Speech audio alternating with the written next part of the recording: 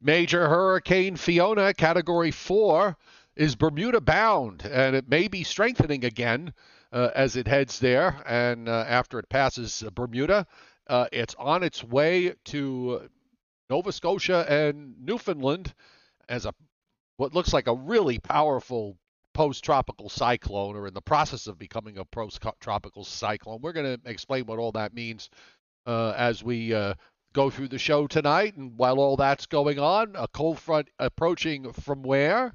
From the west, is going to usher in some rather cool autumn air into the Northeast just in time for the arrival of autumn at the end of the week. We'll have the weekend forecast, the long range. We'll look at the tropics because there's a lot going on. And we're going to cover it tonight on the Joe and Joe Weather Show, brought to you by Omni True Value Hardware at 1226 North Wellwood Avenue in southwest Suffolk County on Long Island, serving the entire New York, New Jersey, Connecticut tri-state area with everything you need when it comes to making sure your home looks good, is working right, and is protected in case there are weather troubles like tropical storms, hurricanes, severe weather. So a good time to maybe just give a double check to make sure your generator's working, or maybe get one. And of course, if you're thinking about making your yard look good, mulch, topsoil, and come winter time, salt and tons of it. 631-756-1125, the phone number, and the website is OmniTrueValue.com. And here we are. You know, Joe, I was thinking tonight and looking at everything today. First of all, I actually have a nice polo shirt on because my what I was wearing was covered with flour because I was making pizza dough today and freezing it for later purposes. But that's another story for another time.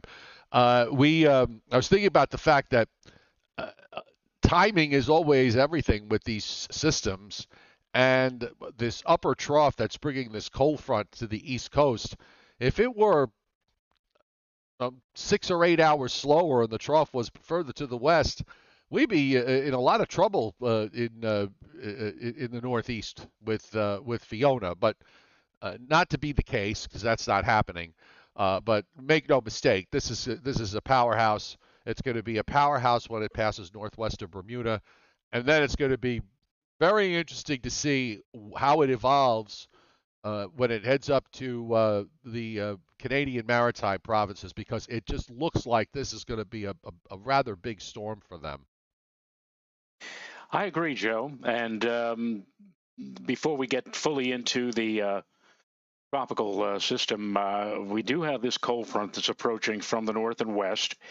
We are not, however, according to the folks at the Storm Prediction Center, we're not in any kind of marginal or slight risk for severe weather. Nonetheless, I think in the after midnight hours tonight, we'll probably see scattered showers. There might be a rumble or two of thunder. The front is expected to move across the tri-state metropolitan New York City area during the morning to early afternoon hours tomorrow. And due to the early morning timing, severe weather threat remains somewhat low. However, I still think there's a chance we might see some potentially strong or isolated severe thunderstorm activity, most notably, I think, for New York City and coastal locations, coastal New Jersey, maybe the south shore of Long Island. That'll be due primarily to a rather gusty southwesterly flow ahead of the front, providing a warm, moist environment. And at this time of the year, even though the ocean is obviously beginning to cool off, it still can be a source of instability. And so don't be surprised if you, especially if you live along the Jersey Shore or out across Long Island, you do get a sudden burst of convection, maybe some heavy downpour or heavy thunderstorm activity, again, out ahead of this approaching front. Places north and west, like up where I am, we may see or hear a bit of thunder or see a flash or two of lightning, but the main concern, the main threat would probably be for, again, places that are embedded in the warmer air later in the morning and early afternoon. That would be points south. But aside from that, it looks like we're in for some wet weather. And then after that, we will dry out. We'll have a gusty northerly wind blowing. We've been talking about this for the past few days, and that will bring in much drier air, lower dew points. We could conceivably see dew points in the 30s. How's that for dry air by tomorrow night and Oh, Friday with parts of lots of sunshine? parts of upstate New York might even see dew points down, and New England might see dew points down in the 20s when this is all said and done. Yeah, the wind, the high coming down the way it is, and the wind with the hurricane offshore passing, really not that far offshore, but far enough, obviously, that it's not a concern. But it is going to be a concern at at the beaches. The waves are going to be uh, quite high, and rip currents and all the rest of it up and down the eastern seaboard, especially with a storm like this, which is a Category 4, and then it's going to start accelerating as it moves past Bermuda. So if this is still a time of year where a lot of folks like to go boating up and down the eastern seaboard, clearly, especially in the southeast and from Florida, and just bear in mind that the ocean's going to be a little bit rippled. Let's put it that way. Right. They have a not anything from Philadelphia, but from the National Weather Service, folks over in Upton. They have not an advisory or a watch or a warning. They have a coastal hazard message, high rip current risk in effect. But that's not even it's a risk. It's not even an advisory or whatever. But still, dangerous rip currents are affected along the south coast of Long Island, and also for Brooklyn, southwestern Suffolk, southeastern Suffolk, southern Queens, southern Nassau counties. From Thursday evening through Friday evening, life-threatening rip currents likely for all people within the zone that we just mentioned. Anyone visiting the beaches should stay out of the surf. Naturally, of course, only moon doggies out there who want to hang 10 on their surfboards are probably not going to listen to that. But still, rip currents can sweep even the best swimmers away from shore and into deeper waters. And that high rip current risk, again, due to the presence, we've been talking about this now for the last several days, the agitation of the ocean waters by the hurricane. And again, it's a Category 4. So, I mean, it's doing its thing. And so just if you want to go to the beach and watch the waves crash, and you want to just don't go in, because there could be some real problems, especially with so strong a rip current threat expected over the next couple of days. Mount Holly they actually have a gale watch up for the coastal waters, and they do have small craft advisories up, and various high surf, and rip currents. I was just looking at the New York Weather Service website. Johnny Quest asking about the pressure gradient. The gradient is going to be tight, somewhat tight along the coast, but it's going to be tighter offshore because of where the hurricane is and where the high is. But combine all that with the cold air mass in the upper atmosphere that's coming in, and the mixing that's going to go on. So yeah, it's definitely going to move the wind around. Just want to say hello to everybody that's on the chat board tonight. We have Michael Brown, who is watching us from I believe Nova Scotia, and he's already put his lawn furniture, took care of that, made sure it was buckled down and put away and protected. And saying hello to, hold on, there was somebody here that said hello to me. I just want to say hi back, and I think it was Justin Vale that said hi. So nice to see you. Yes, Michael Brown from Halifax, Joe. Michael, if you could just put it on the chat board, because I was kind of curious as to whether what the local weather media up in Nova Scotia is saying with regards to this. So if you could do that, that'd be great. Anthony Orr, our resident hurricane statistician, hitting super chat tonight, and he said, Joe, Fiona, the second wettest tropical cyclone or its remnants for Guadeloupe, which had 21.02 inches of rain that fell in St. Claude. Just make sure yeah, okay. And the only wet or tropical cyclone in Guadeloupe was Hurricane Luis in 1995. 22.91 was that one. And Hurricane Fiona is the first hurricane strength cyclone to make a landfall on the Dominican Republic since Gene in 2004. It's amazing That's how going much. back a ways. Yeah, it's 18 years. Uh, it's hard to believe sometimes in areas where you think tropical cyclones happen all the time, but um, they don't. It's basically like hitting the target zone on the bullseye on a target zone. So a lot of times there are near misses there. There are near misses in the Eastern Caribbean. There are near misses obviously along the East Coast, and every so often you get one that makes a landfall in the United States. Some years you get 3 or 4 landfalls, maybe more. In other years, there have been years where we've gotten none. So the seasons evolve the way they evolve. Uh, I keep wanting to say, I don't know why I got it in my head.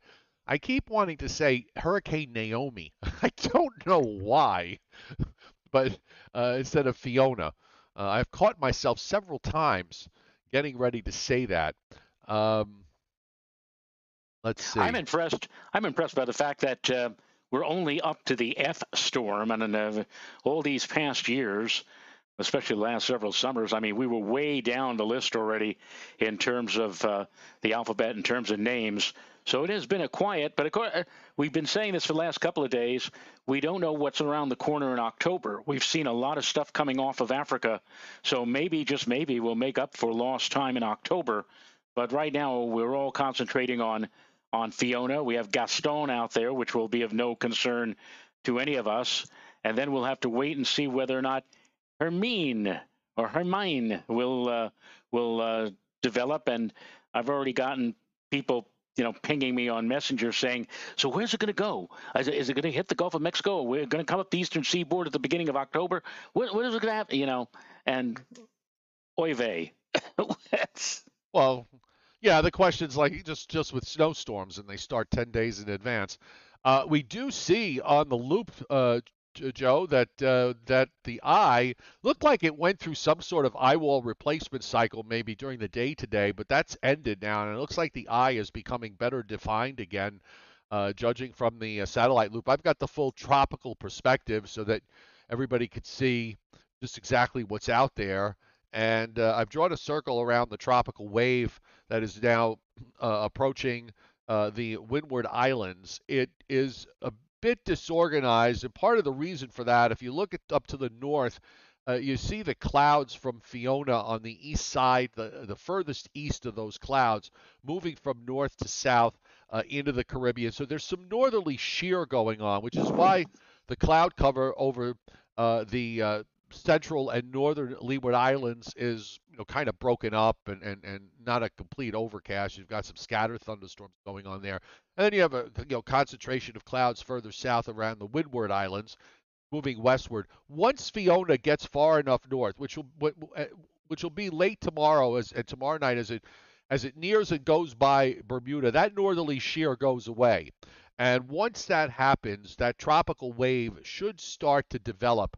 It might take another day or two to produce a closed circulation, but it's just got to wait for Fiona to get to a point where the northerly shear that's been bothering that tropical wave disappears. And there are 2 other tropical waves. As I got the map up, there's one here southwest of the Cabo Verde Islands that's kind of drifting west-northwestward. It's not really doing very much. There's a lot of dry air that's out there. And then we have a strong tropical wave that's coming off the African coast, but this one's going to do something really strange.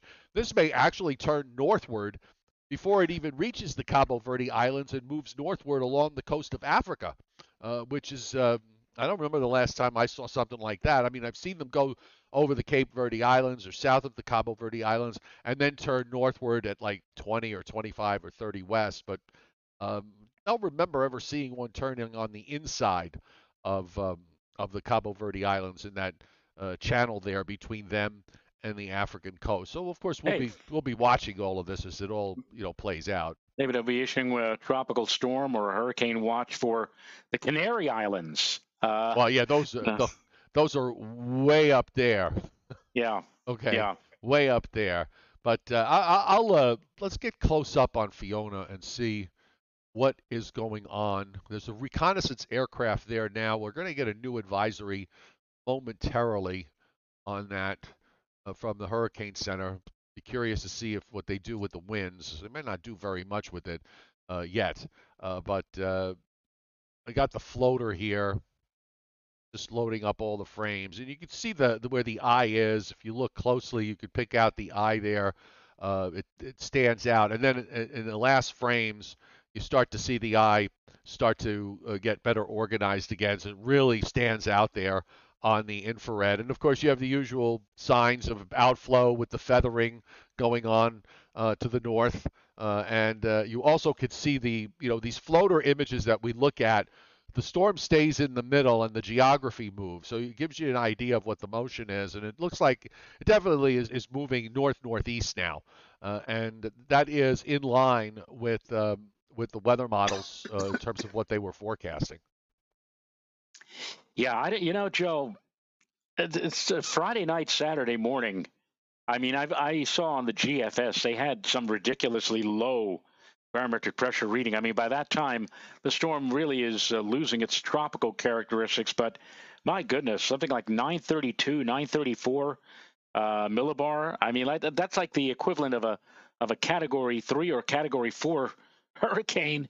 I mean, it's a Category 4 now. But I'm saying to myself, what the heck is this thing going to do to parts of Nova Scotia and Newfoundland when it gets up in that area by the end of the weekend? By the end of the weekend or start of the weekend, this really looks like a dangerous, very, very dangerous storm system. Whether or not it is officially still a hurricane or an extratropical storm, this is going to be massive for, and part of the problem, and we've been talking about this too, is that once it gets, let's say, north of 40 degrees north latitude, it's going to start to move quick.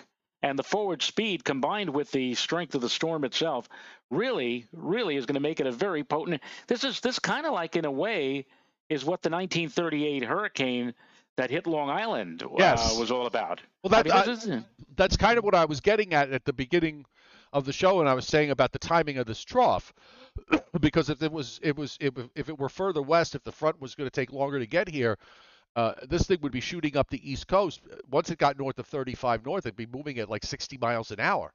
And that was what with the 38 hurricane. So I think there are some unknowns here. Okay, that we're actually all going to go. We're going to learn on the fly come Friday with regards to the impact on Nova Scotia and Newfoundland. And one of those unknowns is the process where it goes from tropical to being quote post-tropical, and what happens. The wind field then spreads out. The top winds drop, but the wind field winds up spreading out. And I'm still going to be, I'm still trying to figure out the fact that you've got this very deep upper air feature that's going to be feeding into this. And add to that the fact that it's going to be moving at 50 to 60 miles an hour. I mean, it's a recipe for a huge problem for some areas there. I don't want to overstate it, but still, I'm looking at this and thinking, this is a powerhouse, and I think at the very least it needs to be respected. All right, we have the 8 p.m. advisory just came out on Hurricane Fiona. This is advisory number 30A. Hurricane Hunter aircraft, well, we know about that, investigating Fiona at this hour. Location is 25.9 north, 71.4 west. It's about 605 miles southwest of Bermuda, or about 1,365 miles southwest of Halifax, Nova Scotia. The maximum sustained winds, a powerhouse, 130 miles per hour. Present movement, north, straight due north, at actually not straight due north, slightly 10 degrees to the east of due north at 9 miles per hour. Minimum pressure now down to 934 millibars. In case you are wondering what that translates to on your aneroid barometer, 27. No, not 29, not 28, 27.58 inches. And now we have a hurricane watch. I remember yesterday we were talking about tropical storm advisories for Bermuda. Well, now they have a hurricane watch for Bermuda. Tropical storm warning is in effect for Bermuda right now, and uh, obviously interests in Bermuda, in Atlantic Canada, everybody monitoring the progress of this storm system. And they know, Joe, that watches may be required for portions, may be required for portions of Atlantic Canada beginning first thing tomorrow morning. Yes, and I'm just I've got the the graphic flight here, where you see the wind barbs disappear. That's because the color is sort of an off-white, and it's can't really pick out the wind barbs. 96 to 113. The pink ones closer to the center there are 113 to 137. Now, Bermuda, the core of this should pass just northwest of Bermuda, but barely. So I'm sure Bermuda is going to keep their fingers crossed that that remains the case and that there's not a slight eastward shift of about 40 to 50 miles, 40 to 50 miles, because that's going to really get them inside the core with those 100 knot plus winds that are being measured. And we'll check back a little later with regards to um, what else they find when they make the next pass and see if there's any kind of, if this is on a strengthening trend, whether that 934, they got a 935 plot here, but they must have gotten another one because these are running about 20 minutes behind. So maybe the next one is the 934. So I remember, and you probably do too, Joe. The PBS documentary, science documentary show Nova. One week they did a whole show about a Hurricane Hunter aircraft moving into or entering the Hurricane Gilbert. And I remember they were filming from the flight deck, and they were telling the pilot about the fact that the Weather Service or the Hurricane Center wanted them to take a route almost directly into the middle of Gilbert, and you could see the look on the pilot's face. He wasn't too happy with that, with the prospect of doing something like that. He said, "Okay." So one has to wonder. We're talking about this now. Here we are safely in our respective home offices or whatever, and talking to all of our friends on the chat board. But you got to wonder. You got to put yourself in the shoes of the poor guy who is, right now in that Hurricane Hunter aircraft, having to dive into the center of what really is a powerhouse Category 4 storm, and what it must be like, as you're moving through the eye wall before you reach the actual eye. But what those planes must be really built like what to withstand those tremendous pressures and those tremendous winds to deal with something like that. Again, whenever we talk about this type of situation, my mind always goes back to that Nova documentary from I think the late 1980s, and the look on that guy's face, that pilot's face, having to head right on into the center of what was a similarly strong, very strong. I forgot if Gilbert was a 5 or whether or not it was a 4, but it was a 5. it was a 5. Oh, God love those people. Though you talk Well, about people with nerves of steel. That I think would be the case with those pilots who are told you got to go into that thing with. well, with when your, they had the Hurricane Hunter planes at MacArthur Airport a few years ago, I went to see them, and let me just put it this way: first of all, they're relatively small aircraft. Second of all, they don't have seats, and they don't have stewards and stewardesses, you know, bringing around coffee, tea, and soda. Okay, I mean you're literally sitting on the floor, except for the. hey, guess what, Joe?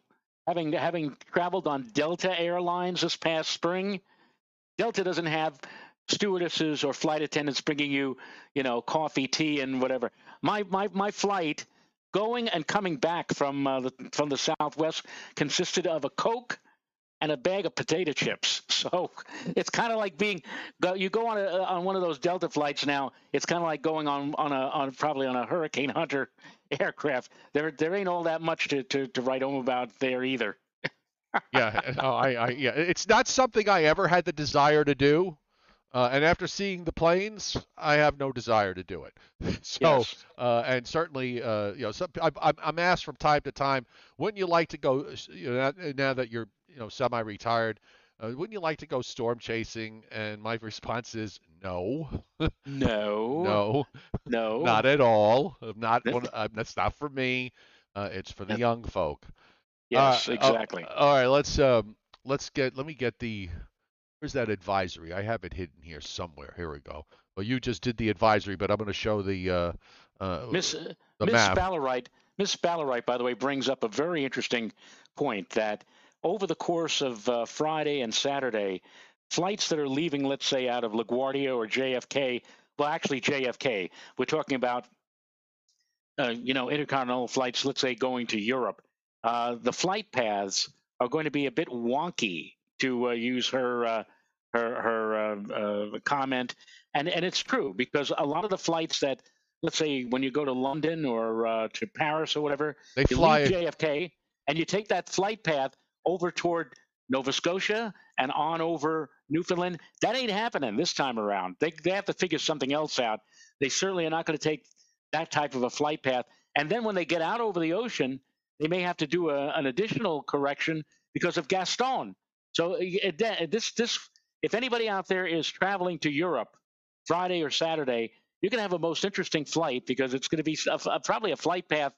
And you know what? I'm just thinking about this now. There's a website. It's called Flight Aware. Maybe some of you have seen it and used it for yourselves. I think I'm going to take a look at some of these flights to Europe and see the flight paths for Friday and Saturday because they are going to be kind of interesting, kind of different from what they would normally do because, again, of the presence of Fiona and also probably because of Gaston. To get from point A to point B, it's going to be a lot different than what it usually is and what most travelers would be accustomed to going through. The Hurricane Center has got Fiona passing, as we said, just northwest of Bermuda.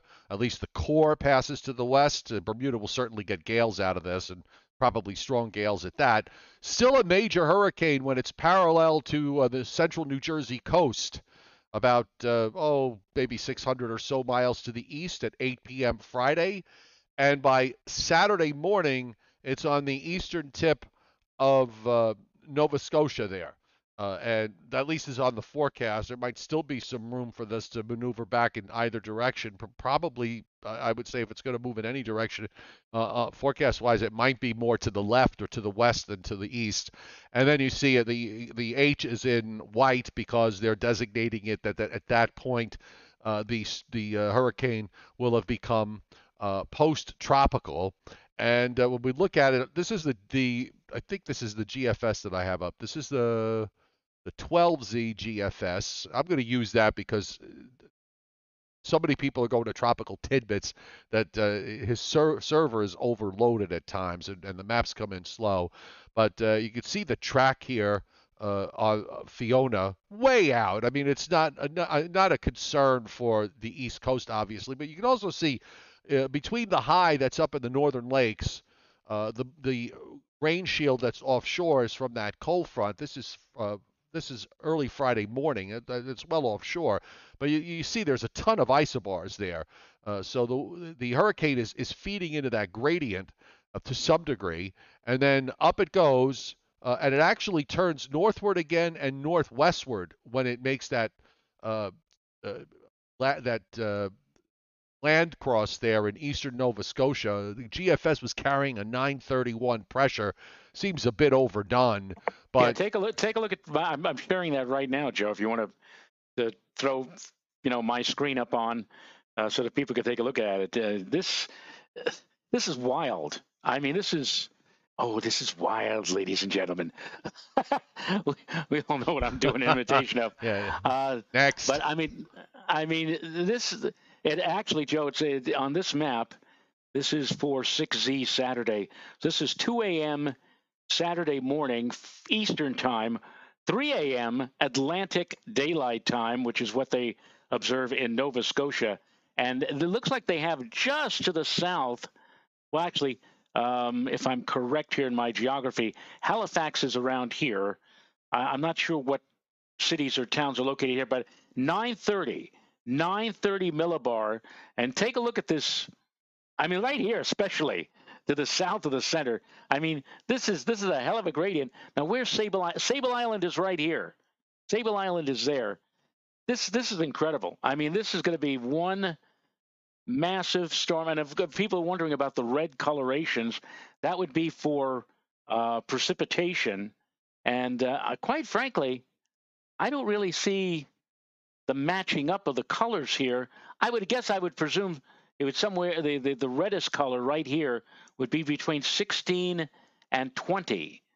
Now that's inches, right, Joe? I believe so for the last 6 hour period. No, not inches. That's probably in millimeters. Millimeters? Yeah. Okay. And it's only for that 6 hour period. Okay. Well, it's 25 millimeters is 1 inch. So we're talking about, but hey, you want to know what? I'm disagree. I think this is certainly capable of producing more than just an inch or so an hour. This is an incredibly wound up storm. And in case you're wondering, hang on a second. So are those maps in 6 hour? I don't think they're in 6 hour increments. There, they may be in 3 hour increments. Can you see? Because if that's the case, you're looking at just 3 hours of rainfall. No, this is six. Six. This 6 hour increment. See if under precip moisture, if there's a precip map that goes with that. Okay, we'll do that. Blah blah blah blah blah blah blah blah blah. Oh, wait a minute. Precip moisture. Here we go. And well, that's what we have. This is total precipitable water. Okay, so you're on that super tight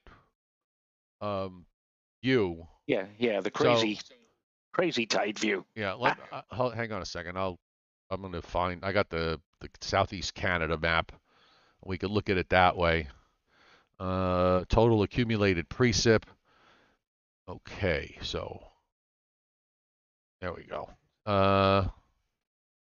Yeah, Joe. I'm gonna flip this back now, and I'll show you on this one. Now, some of this is with the cold front, okay, of the total precip, but we can pretty much count them both, all together. It's all part of the same complex.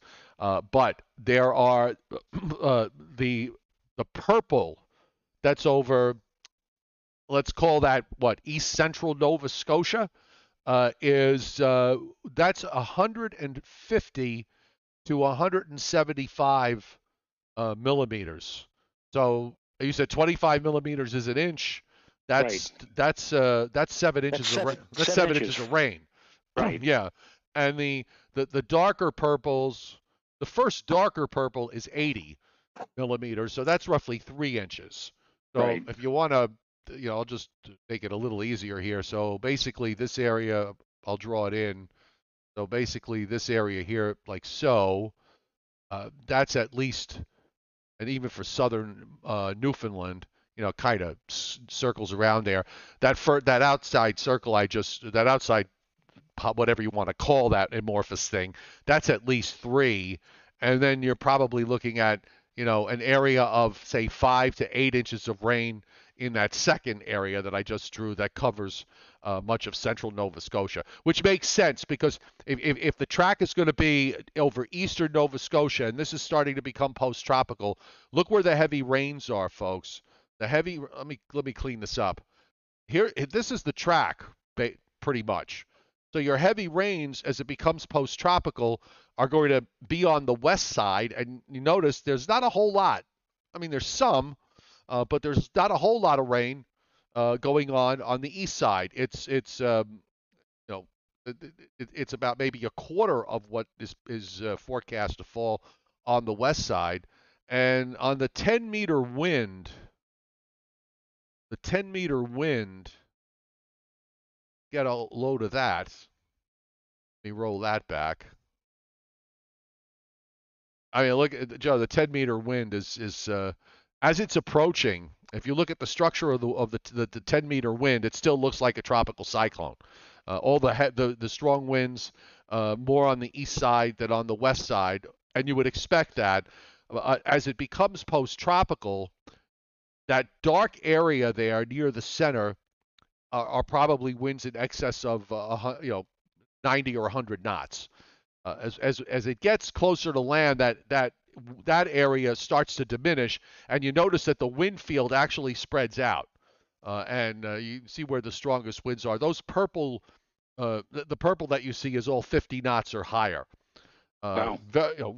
Pretty impressive. It may wind up being more than that because certainly in gusts. Because if you have a storm that's moving at 50 or 60 miles an hour, you could certainly have gusts at 100.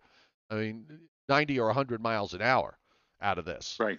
Absolutely. on the east side of the center, and it would Right. be it would be Well, the general rule of thumb is if you're on the east side of a tropical cyclone, expect or put the emphasis on the wind, and if you're on the west side of the tropical cyclone, put more of an emphasis on the precipitation. That's the general rule of thumb here.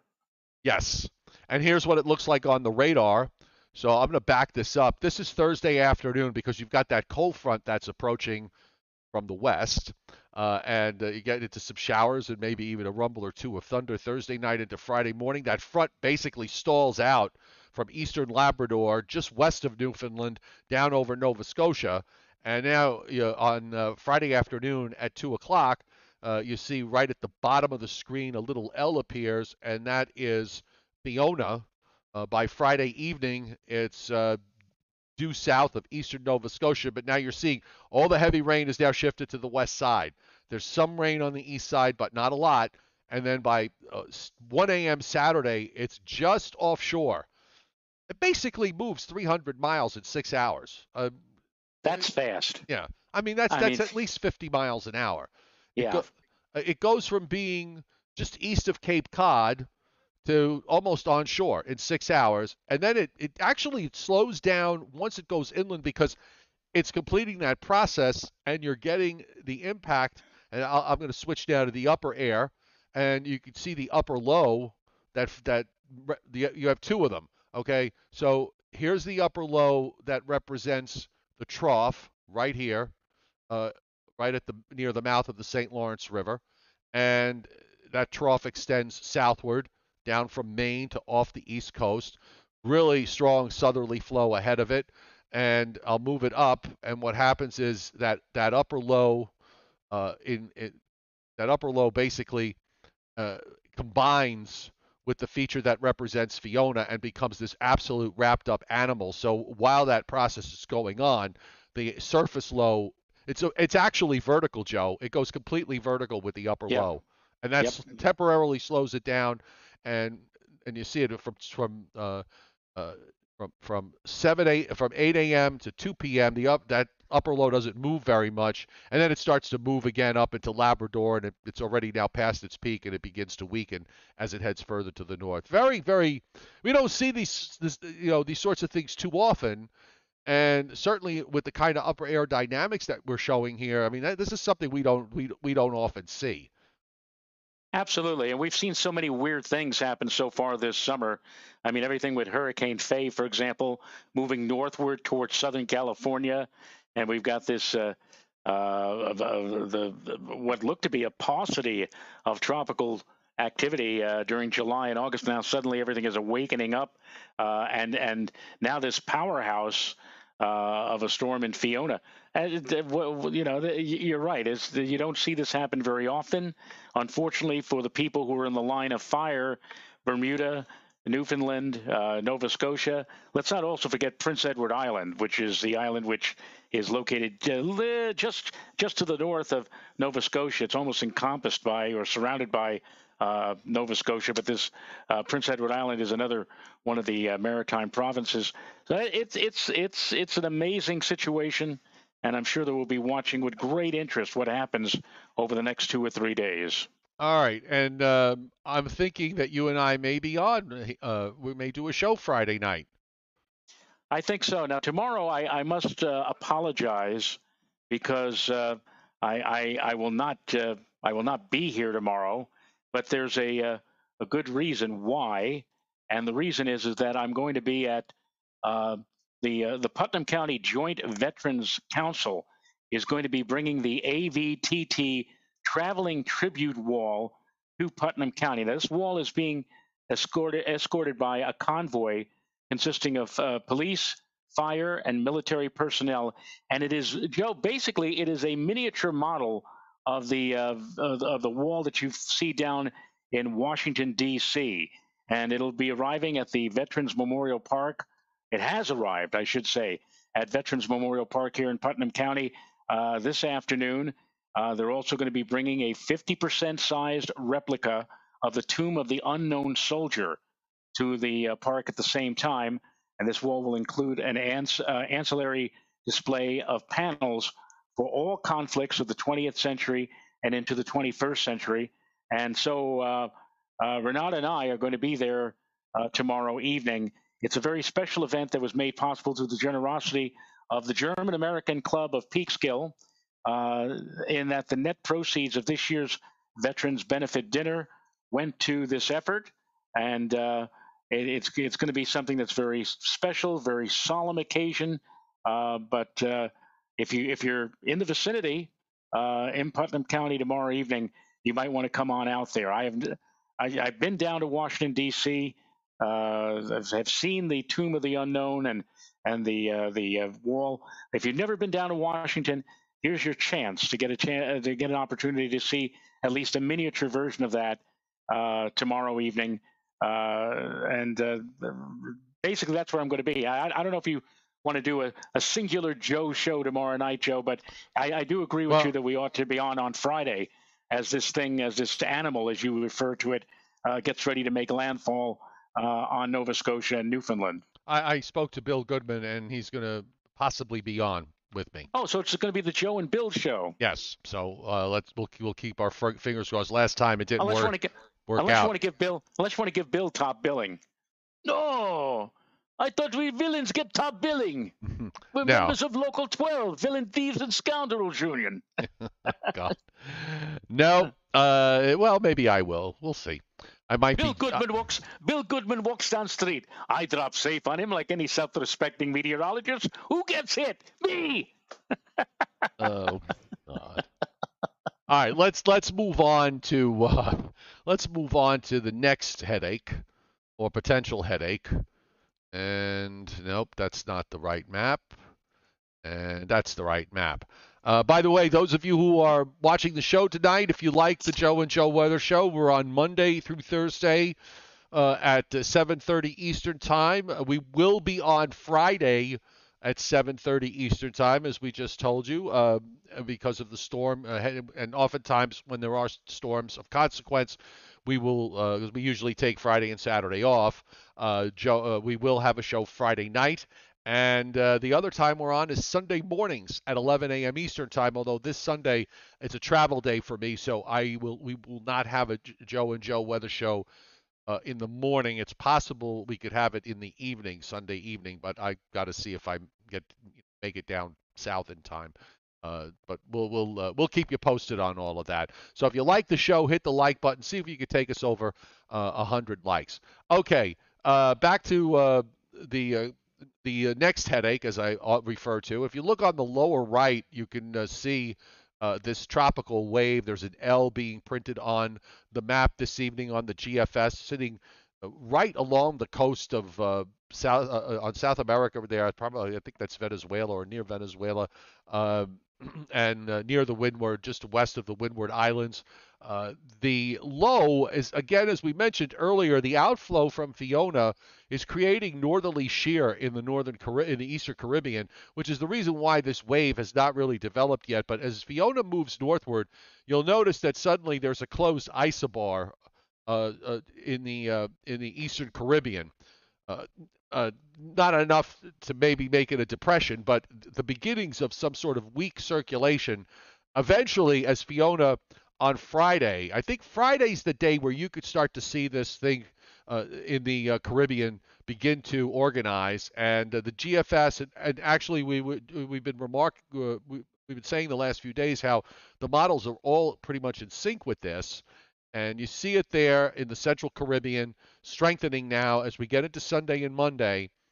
And all the models, Joe, bring this into the Gulf of Mexico. The latest GFS run was more to the left than other runs have been. I think it's not unusual for us to see that, but I stand by what I said yesterday that everything here seems to suggest that there's going to be another hurricane, and this one is going to go into the Gulf of Mexico. Now, what it does after that is going to hinge on a lot of things that are going on in the upper air, as always is the case. And in fact, let me just leave the same. Let's go to. Let's leave the Western Atlantic up here, and I'll bring up the upper air with the Western Atlantic, so we could take a look at what's happening. Um, I don't know. This is still far enough in the long range that there's a lot of variables here in play, but at least for now, what's happening is that there is a ridge in the Atlantic. You see it here. This is the map for Friday morning. Strong ridge in the Atlantic here, and the system is right underneath that ridge. And you also have a strong upper high and ridge here, extending from Texas to Florida and then back over into northern Mexico. So the only place this thing can go is west or west northwest for a while, and then eventually the big question I think in the longer term. Hang on, I'm hearing like I just heard what sounded like a commercial. Um, what's going to happen in the longer term is what's going on in the eastern part of the United States. You see this very deep trough early next week, all the way down into northern Florida with westerly winds. The storm will be responding somewhat to that weakness. After that, that weakness kind of goes away to an extent, but there are other shortwave troughs, Joe, in that northern stream. And I think uh, what you see the flow to the north is kind of west to east, and there are these little indentations here. It's nothing that really stands out at the moment, but one of these could, one of those little short waves like that one that's dropping down out into the northern plains. Uh, this is now we're going past next weekend. That drops down, and the runs keep trying to take this thing eventually northeastward, either up the west side of the Appalachians or in some fashion getting it into the Mid-Atlantic at northeast as maybe a big rainstorm and maybe some wind too. But that's still too long termish. But those are the keys to the keys to all of this. Right. So this basically is going to be a system that will be impacting, it would appear, the somewhere along the Gulf Coast, either the central or maybe the eastern Gulf coastal area. We'll see how that ends up. And then beyond, let's say October 1st, whether or not this system continues northward and may eventually have a say in our weather. That too is going to be something that will come under consideration. But let me point out the date here. This is September 21st, and all this speculation is encircling September 30th, October 1st, which is still a good 9 or 10 days down the road, and a lot can happen in 9 or 10 days. So I'm sure that the folks, for example, who live in New Orleans or even, let's say, Corpus Christi, Texas, even though they may be, according to the current model guidance, a bit out of I this don't, or th- I out and don't, I away don't, from. I don't think you can discount anybody at this point on the Gulf Coast Exactly. from Texas to Florida. I just don't. Exactly. And Exactly. I went back a couple of runs here uh, to show just what happened on last night's run. And again, to me, the first part of this equation is the easiest part because you're only dealing with that big ridge and the trough that's way to the north and the system moving across the Caribbean. Okay, now when you get to the point of a week from now, when it's approaching the Gulf of Mexico, that's when you start to look at what's going on up in the United States and how the system responds to whatever little disturbances are running around to the north. You can see here on the old run, it responded to a weakness that was over the lower Mississippi Valley, a weak trough, and then a stronger trough comes down into the northern plains. That's this solution that it did last night was one that I looked at as like, whoa, deepening low up the east side of the Appalachians going all the way up, and the European was even more ridiculous last night. It backed off today from that, and it's kind of losing it because it can't seem to find what's going on in the northern stream. So that northern jet stream, that the activity in that northern jet stream is ultimately going to be the key as to whether this thing eventually winds up affecting the mid-Atlantic and Northeast in some fashion. But as you said, it's not 9 days away. It's at least 9 days away. So there's so much that could go on and so much that could happen in the upper pattern that could change this in any direction. Uh, but but the fact that all the models have a hurricane there says to me there's going to be a hurricane there coming into the Gulf of Mexico.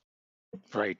Right. I agree. There's too many models that are red flagging, so to speak, a significant tropical cyclone right there at the end of the month. So somewhere within the boundaries of the Gulf of Mexico, anticipate that we're going to be looking at some kind of a tropical system, and where it goes, it's like Ted Mack.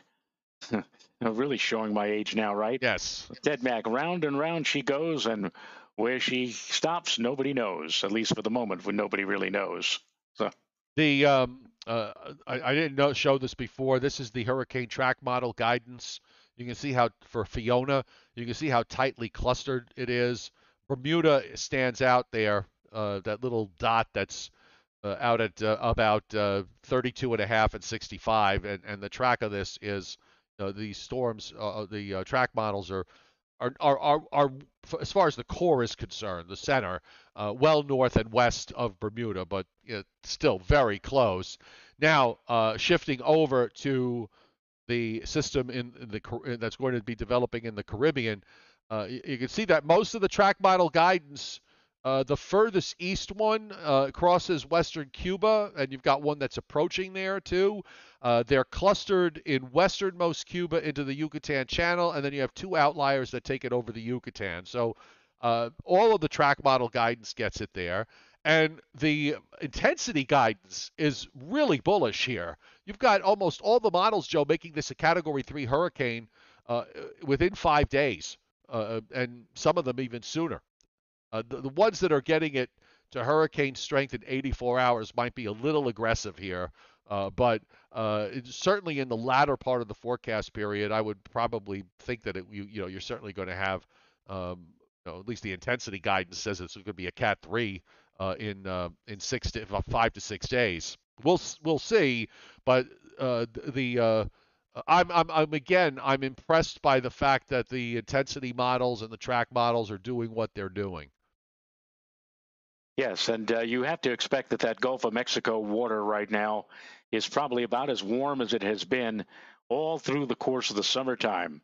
And in fact, why does this pop into my head? We set up a temporary pool in our backyard, Joe, and that pool has finally come down over the last couple of days. But at one point during the summertime, we have this little thermometer that we took track of, how warm the water was. At one point during the summer, the water was 94 degrees. Now, it doesn't get that warm in the Gulf of Mexico. At least I don't think so. But upper 80s to near 90, and you got a tropical system that's coming in there. And we haven't had a tropical cyclone in the Gulf of Mexico so far this season, or at least so far in the last few months. So dynamically speaking, if this is indeed Hermine, it looks like it will be. Don't be surprised. We could see this thing ramp up from a Cat 2 or 3 up to a 4 very, very fast. We've seen it happen, especially so. We saw this last year, I think, a couple of times where they get really close to the immediate coastline, and all of a sudden, boom, they go from like a 2 to a 4 in a blink of an eye. So this will be something to watch, folks, as we get toward the end of this month. And all of a sudden the tropics have become very active after a ho-hum, sleepy July and August. Now all of a sudden everything is ramping up real fast. The shelf water is still pretty warm in the Gulf of Mexico. Usually, when you get to the latter, you start to get into October, the shelf water starts to cool off, and storms don't, they approach and they get into that shelf water. If they're not moving fast enough, they actually wind up weakening a little bit. But for now, and probably through the end of the month and at least through the first part of October, that shelf water is still pretty warm. You see the loop, the satellite loop, the cold front producing some showers and storms, seeing some lightning strikes going on in north and west of Lake Ontario, and also seeing some lightning strikes in parts of Ohio tonight and into Kentucky around Louisville. The latest radar, as we take a look, I'll just give it a quick refresh. There are no showers and thunderstorms anywhere close. This Fiona's holding up the cold front, Joe, and it's probably delaying its passage by a good 5 or 6 hours. I mean, ultimately, obviously, it does get through, but this is the reason why we don't have showers and thunderstorms going on right now, nor will we have anything. It looks like for at least the first half of the night. We may have to wait until tomorrow morning to get this thing to move on through. And I'm so happy we have such. This is one of the things that neither Joe and I sometimes we can't think of everything. We can't visualize everything to say or talk about. Something will always slip through, and that's why we have such great people on the chat board. And Ms. Ballerite brings up a very, very good point. Stock up or fill up on gas now, because offshore drill rigs are certainly going to be shut down if those forecast models are correct by the end of the month with the tropical cyclone that we're watching, potential tropical cyclone. Some refineries could also be affected, and we know that when that happens, when they're affected, when they're shut down, the price of gas magically spikes. All of a sudden, it goes up. Why is it that it spikes woof, like that? And then when there's reason for the prices to come down, they come down, but they come down slowly as if they were on a parachute. Well, a lot has to do with the fact that how those the prices are hedged, and you live on cash flow. So if prices are going up, and you've been selling gasoline at lower prices, and your demand is going up, you're going to have to buy more. So you have to raise your prices faster in order to make the money to buy the next supply of gasoline. That's really kind of how it works. And then when market prices start to go down, they go down slowly because you're holding this. If you're a gas station owner, and most gas station owners are not, they're mom and pop operations. When gasoline prices are falling, well, you've bought this gas at a higher price, so you want to try to sell it for as much as you can because you paid more for it. If the market price goes underneath what you paid for it, you're holding something that you can't. You have to sell at a loss. So it goes down slower. So anyway, that what? Glad that she brought that up because it was the furthest thing from my mind right now. So I'm thinking, yeah, let me go because I paid 280. What did I pay the other day? 269 for gas. Excuse me? I paid 269. You know what? I think I'm going to be joining you down there within the next 6 months. You have better weather than we do. You miss out on all the heat waves. Now you got the lower price. I'm so happy that the price up here in my section of Putnam County, the price here for a gallon of regular is about $3.59, and you're saying $2.69? Well, to be fair, I had from the supermarket that I shop at. They give you points that you can use at their gas station that they have at the supermarket. So I had enough points to get 30. If I had to pay the market price, I would have had to pay $2.99.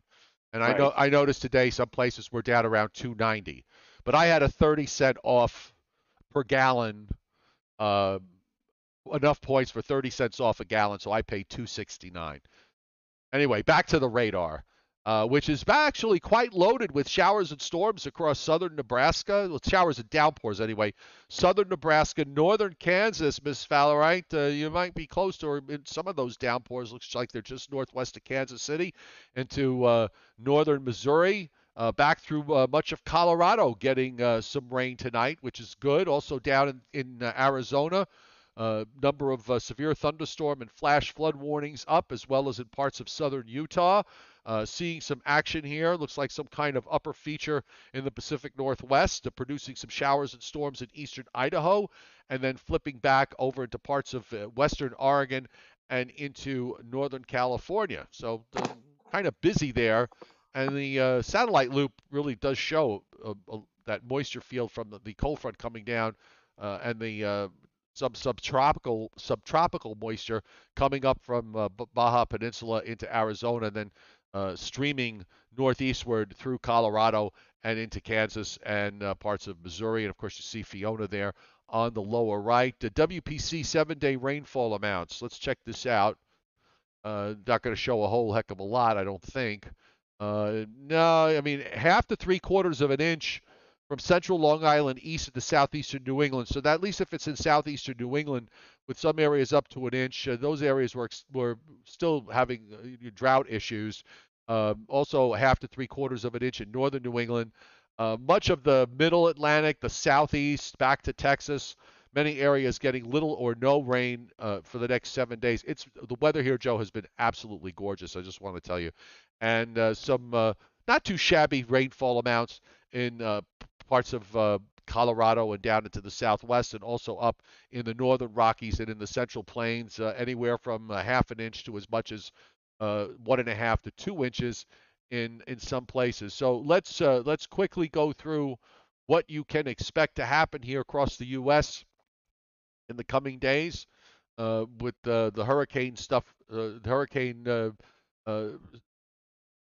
the stuff that we talked about with the hurricane. I'm having trouble making sentences today. Blah, blah, blah, blah. Yeah, that we've done all that. Here's our cold front, which by 2 o'clock tomorrow afternoon is sitting from Boston and New York City to Philadelphia. The showers cut off the further south you go. It's much more active in southern and southeastern New England, and even into central New England and over up into Maine. Here comes your big high that builds in. A lot of isobars there in the east, Thursday night and Friday. We'll be down in the 40s to low 50s Friday morning in eastern Pennsylvania to southern New England. And I don't think we're going to get much above upper 50s to mid 60s on Friday. Another cool night Friday night. The high is near the coast on Saturday. Sunday, here comes the next cold front with some showers. GFS wants to rush the showers into northwest New Jersey, Joe, by Sunday afternoon. It's a little faster. Everyone's a little faster with this. And another cold front comes through, and then a secondary front that drops down later on Monday, and here comes another cool high that builds into the east. And there you see our Gulf of Mexico system that now we're looking at the map. This is last night's GFS, by the way. I just realized that. So this is Thursday morning. I'll just give it let me quickly go to the 18Z. It's not going to be that much different. And at least at the first part of this, I was hoping to avoid this because, as I said, everybody's getting into tropical tidbits, so we get the circle of death for a little while. All right, here the map's starting to come in now. So here we go. There's our front for tomorrow morning. A little more active on the last run than on prior runs. It goes out. You see Fiona going away, the big high building in for the weekend. Sunday, this is Sunday morning. A little less, maybe some showers late in the day Sunday coming through. Little secondary front that swings around during Monday to bring down the next high and the next round of cool air for Tuesday. Even some scattered showers around on Tuesday with instability. And then in goes the low in the Gulf of Mexico. And at least on this run, it was, I think, taking it up the west side of the Appalachians. But then all of a sudden it jumps into eastern North Carolina, into Chesapeake Bay. I mean, this is like a big soaking rain and windstorm coming up the East Coast with this run of the GFS. Even with even though it shows the hurricane that far west. Remember, Joe, Ida last year went into Louisiana. Okay, it went in pretty far west, and you had an intact core that just held together. I'm not saying, I'm just saying that that even though they go in, and usually they have to go in the eastern Gulf to impact the eastern seaboard, but we have seen them go even in the western Gulf and still eventually impact the eastern seaboard. So Long way to go. It's 10 days away. And of course, Joe and Joe will be watching it for you. So keep tuned to us. And by the way, we've got 86 likes, and it would be lovely if we can add 14 more before we pull the curtain down on tonight's show, which is already running an hour and 35 minutes. So, Yeah. excuse me, what hour? Not an hour and 35 minutes, an hour and 5 minutes. Sorry about that. Yeah. All right, let's it's Johnny Quest Jeopardy because he's filling in um for the chairman Scott Briller, who is on vacation this week. And tonight's question, Joe, this is some of these you might get some of these, and then again you might not, but we'll see. Uh, and let's see if the chat board can get them. And please, no Googling, okay? No Googling. See if you can get these without Googling. All right, you ready? The five wettest tropical cyclones in U.S. history. Now, I'll give you a couple of hints. All right.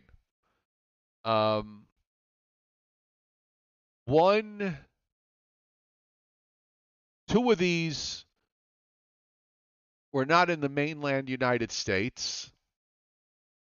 And let's see, 3, 4, and well, that's all I'm going to give as far as hints are concerned. How about Mitch? No, Mitch is not on this list. But a recent hurricane that we spent a lot of time on is on this relatively recent hurricane that we spent a lot of time on is on this list. How about Itzaia? No.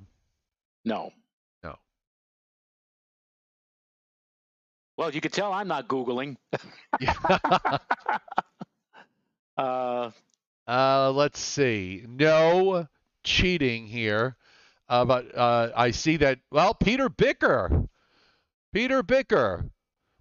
Oh, Harvey. Peter Bicker, Anthony Orr, Frank Riccio, all getting Harvey. That is correct. He said Harvey was a funny name. And Harvey produced as much as 60.58 inches of rain was the highest rainfall. That was the number one. That's number one on the list. Now that's even bigger than your friend Shirley. Yeah, exactly. Now we have we got our 100 likes. Thank you.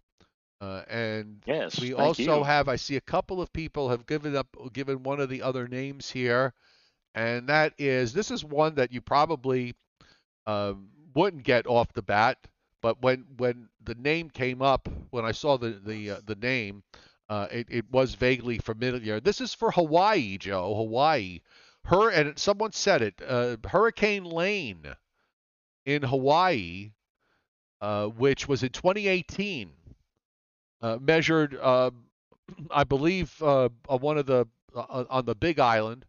One spot measured 58 inches of rain. My God, 50. But you know what?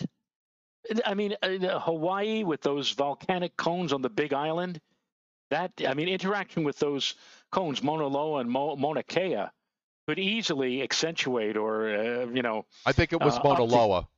Yeah, you could use those cones to your advantage if you want to get lots and lots of rainfall. And of course, need I say, if you are in the vicinity of Hilo, which gets something like 300 days a year of rain because of the